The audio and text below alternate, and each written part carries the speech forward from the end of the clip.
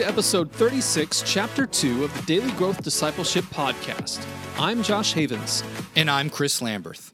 And we're on a journey to learn what it means to live a lifestyle of discipleship. We're glad you're joining us and hope that as you set aside this time for God, that He would help you grow today in the everyday moments of life. And today we're continuing our conversation with Trillia Newbell, author of Sacred Endurance. Trillia Newbell is the author of several books, and her writings on issues of faith, family, and diversity have been published in the Knoxville News Sentinel, Desiring God, True Woman, Christianity Today, and the Gospel Coalition. She's also a commentator for World Radio and has spoken at numerous conferences, churches, women's events, colleges, and seminaries.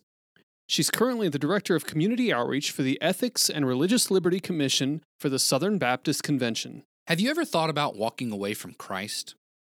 Why have you continued to follow Him? What motivated you to endure in this race we call the Christian life? We may not always be aware of them, but motives play a crucial role in every decision we make. Outwardly, we may be serving God faithfully, but inwardly we are seeking praise and admiration from others in the church. The worst thing about this is that we can slip into it accidentally. We begin serving with proper motives, but the pressures of life and the allures of success can slowly taint our motives. When this happens, our ability to endure is diminished and our actual effectiveness suffers. In this chapter, Trillia helps us understand why our motives matter as we run this race with endurance in the everyday moments of life. What is that prize in your mind that you're looking to when you're running this race and you're undergoing these hardships? I think you've hit on it a little bit, but I want to dig into it a little bit more. Yeah, so there's a lot of, I think, prizes. One, Jesus himself.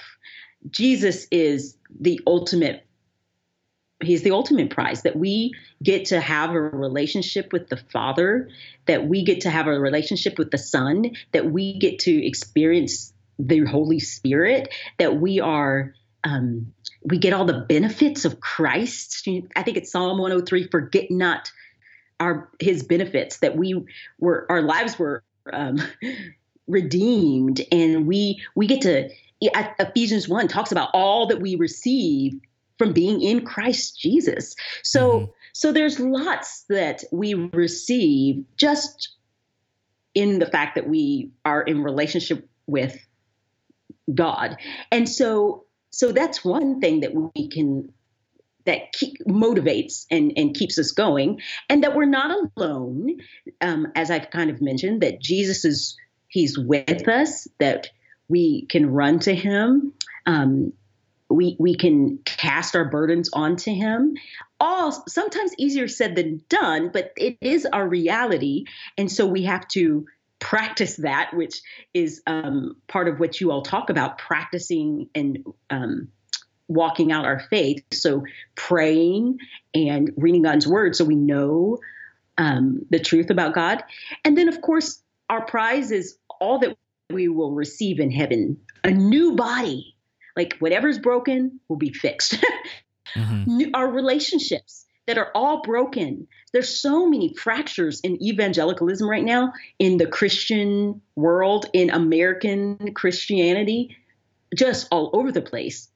Fractions and division and brokenness that will one day be mended. And that's, to me, beautiful. And to think that all of these things, that are all of our divisions, will one day have an expiration date and will be gone, is an incredibly encouraging truth.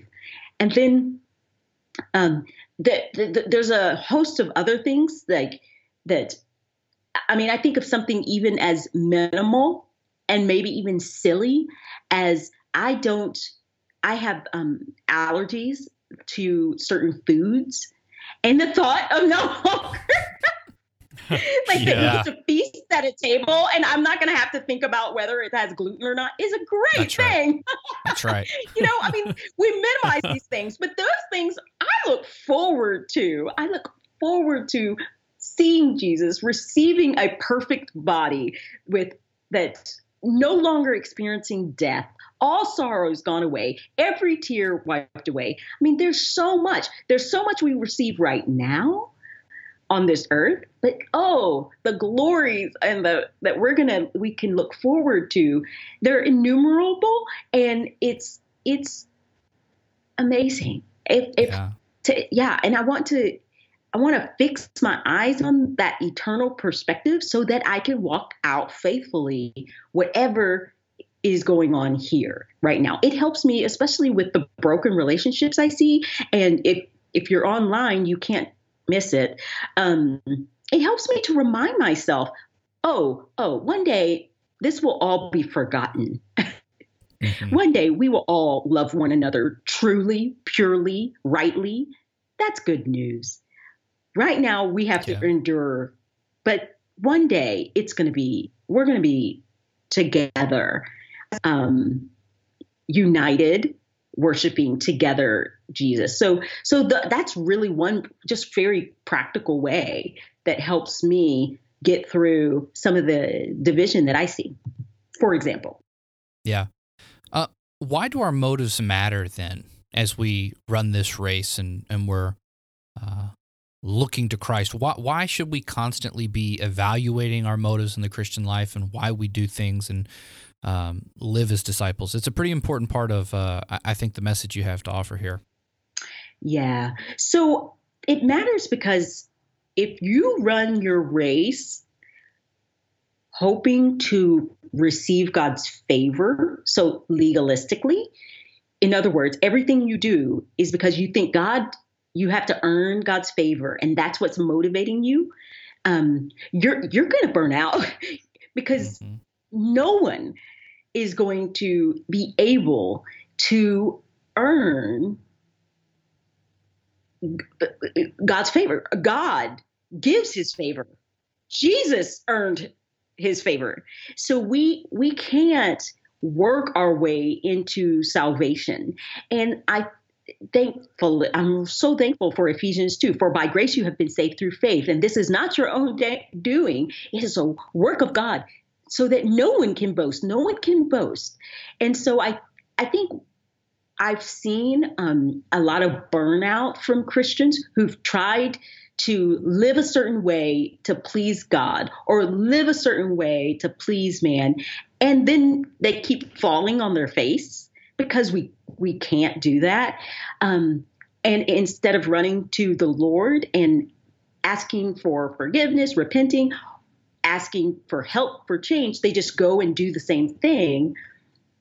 Well, you're gonna burn out and be discouraged. It's so discouraging to try to earn God's favor when he died for it. You don't have to do that. So I've experienced it, and it's tiring, and it's not the way God has intended us to walk. Yet he does intend for us to walk in a manner worthy of the gospel. So we want to be real careful that we don't pendulum swing. And as Paul writes in Romans, I believe it's 6 or 5, 6, I can't remember. But we don't want to sin so that grace may increase. I believe it's 6. Mm-hmm. And so there's this pendulum swing that I see also. People who may struggle with being licentious. Okay, well, I'm just going to do whatever because grace.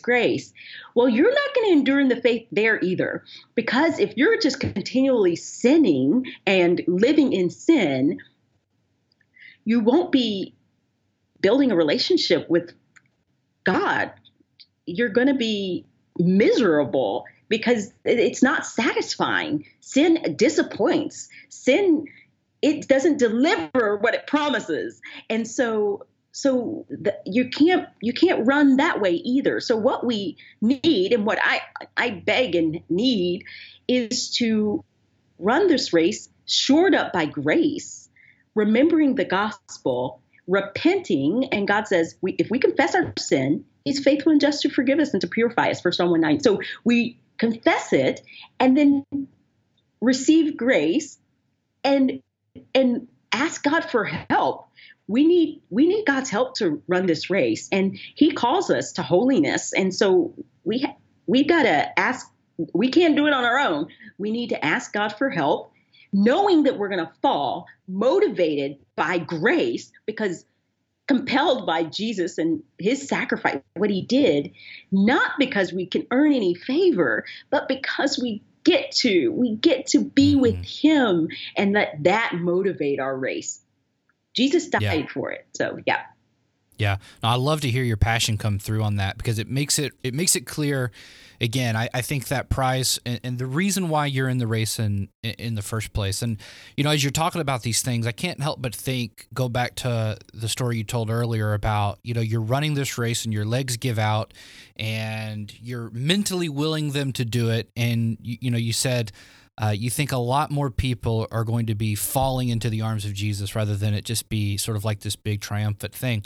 And I almost can't help but wonder if that's not the way that all of us should strive to run the race, because I think that gets into this motivation of why are we running it in the first place, and that can help us sort of find, I say split the difference in these two motivations between complacency and legalism that we're talking about here. Trying to say, I've got to run the race completely on my own, just give me the rules and get out of my way, Jesus, or, oh, Jesus has got this, I'm going to sit down here and take a nap, or, that's sort of like maybe this overly grace-oriented way that you're talking about, as we just sort of live and let live, and we'll get to heaven. But if we really recognize the grace that we've been given and the great privilege, this pearl of great price that we have, then that's really what's going to motivate us to run all out for Christ. And it will be a joy and an honor to collapse at the end of this race into his arms, because that's the ultimate striving that we're after. Well, really, I think that's the only way that we can do it anyway, because I think if we run the race in any other way, it becomes about us. Yeah. And so if it's about us at all, I think we've missed the point of what God is trying to do in transforming and redeeming humanity. Yes. It has to be completely about him. That's really good. That it has to be about him. And the moment, I can always tell when I'm doing anything and it's about me, I'm miserable. I'm so discouraged. I am. And there are moments I'm in ministry, and I just confess there are moments when it's about me, and when it is, I am so discouraged because I'm looking for affirmation from people, and I may not receive it, or I'm looking for whatever it is, and then I'm like, woe is me. And that moment that I realized, oh man, I am doing this for my own glory or to look good or whatever, is God's kindness to me, because then I can lay it down, and I'm so much more effective when I'm not thinking about myself. Not because I may not do anything differently, but I'm resting in him, and it makes me step out in faith in new ways. So I'm that's real specific application to ministry. But anytime I do anything, and I focus on myself, it's just discouraging. So I really like, and this is a different book, but God uses so many things, but I really love Tim Keller's book, The Freedom of Self-Forgetfulness. That will help you endure. It's helped me endure, just to be self-forgetful, to keep running, focused on Jesus and not thinking about myself so much. So I know I really like that point, because I think it's so helpful in our walk, if we set our eyes and fix our eyes on Jesus for anything, our suffering, the good things, the hard things, all of it, we can endure, I believe. Chris and I firmly believe that understanding your motives and desires is a key part of growing as a disciple of Jesus. As you walk along the road with him in those everyday moments of life, he gradually shows you a bit more of what your heart really desires. But he doesn't do it to shame you or condemn you. Instead, he's the coach running alongside you, keeping you focused on the prize at the end of the race. As you endure, he helps you get rid of those things weighing you down, like a desire for your own glory or a desire to just run because you want to be accepted by God. In short, he runs beside you, and his grace and work in your life are for your benefit. And when you grab onto His plan, endurance becomes easier. I want to challenge you today to do a little bit of digging into your own heart. Ask yourself, why am I running the race of the Christian life? Why am I enduring? And don't worry if the answer is something selfish. Even the realization that you have a wrong motive is an act of God's grace and work in your life. And recognizing that wrong motive is one step closer to being rid of it.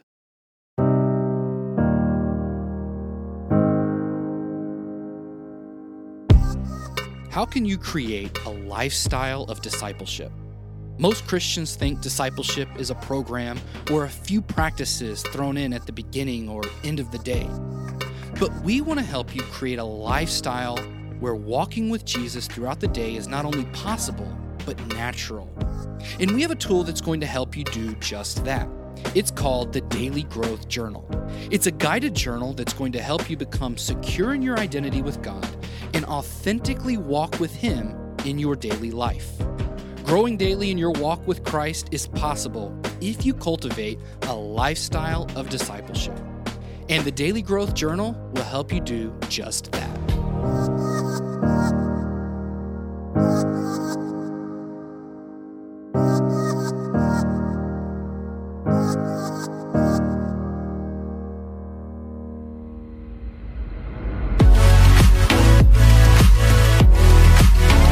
Thanks for listening to this episode of the Daily Growth Discipleship Podcast.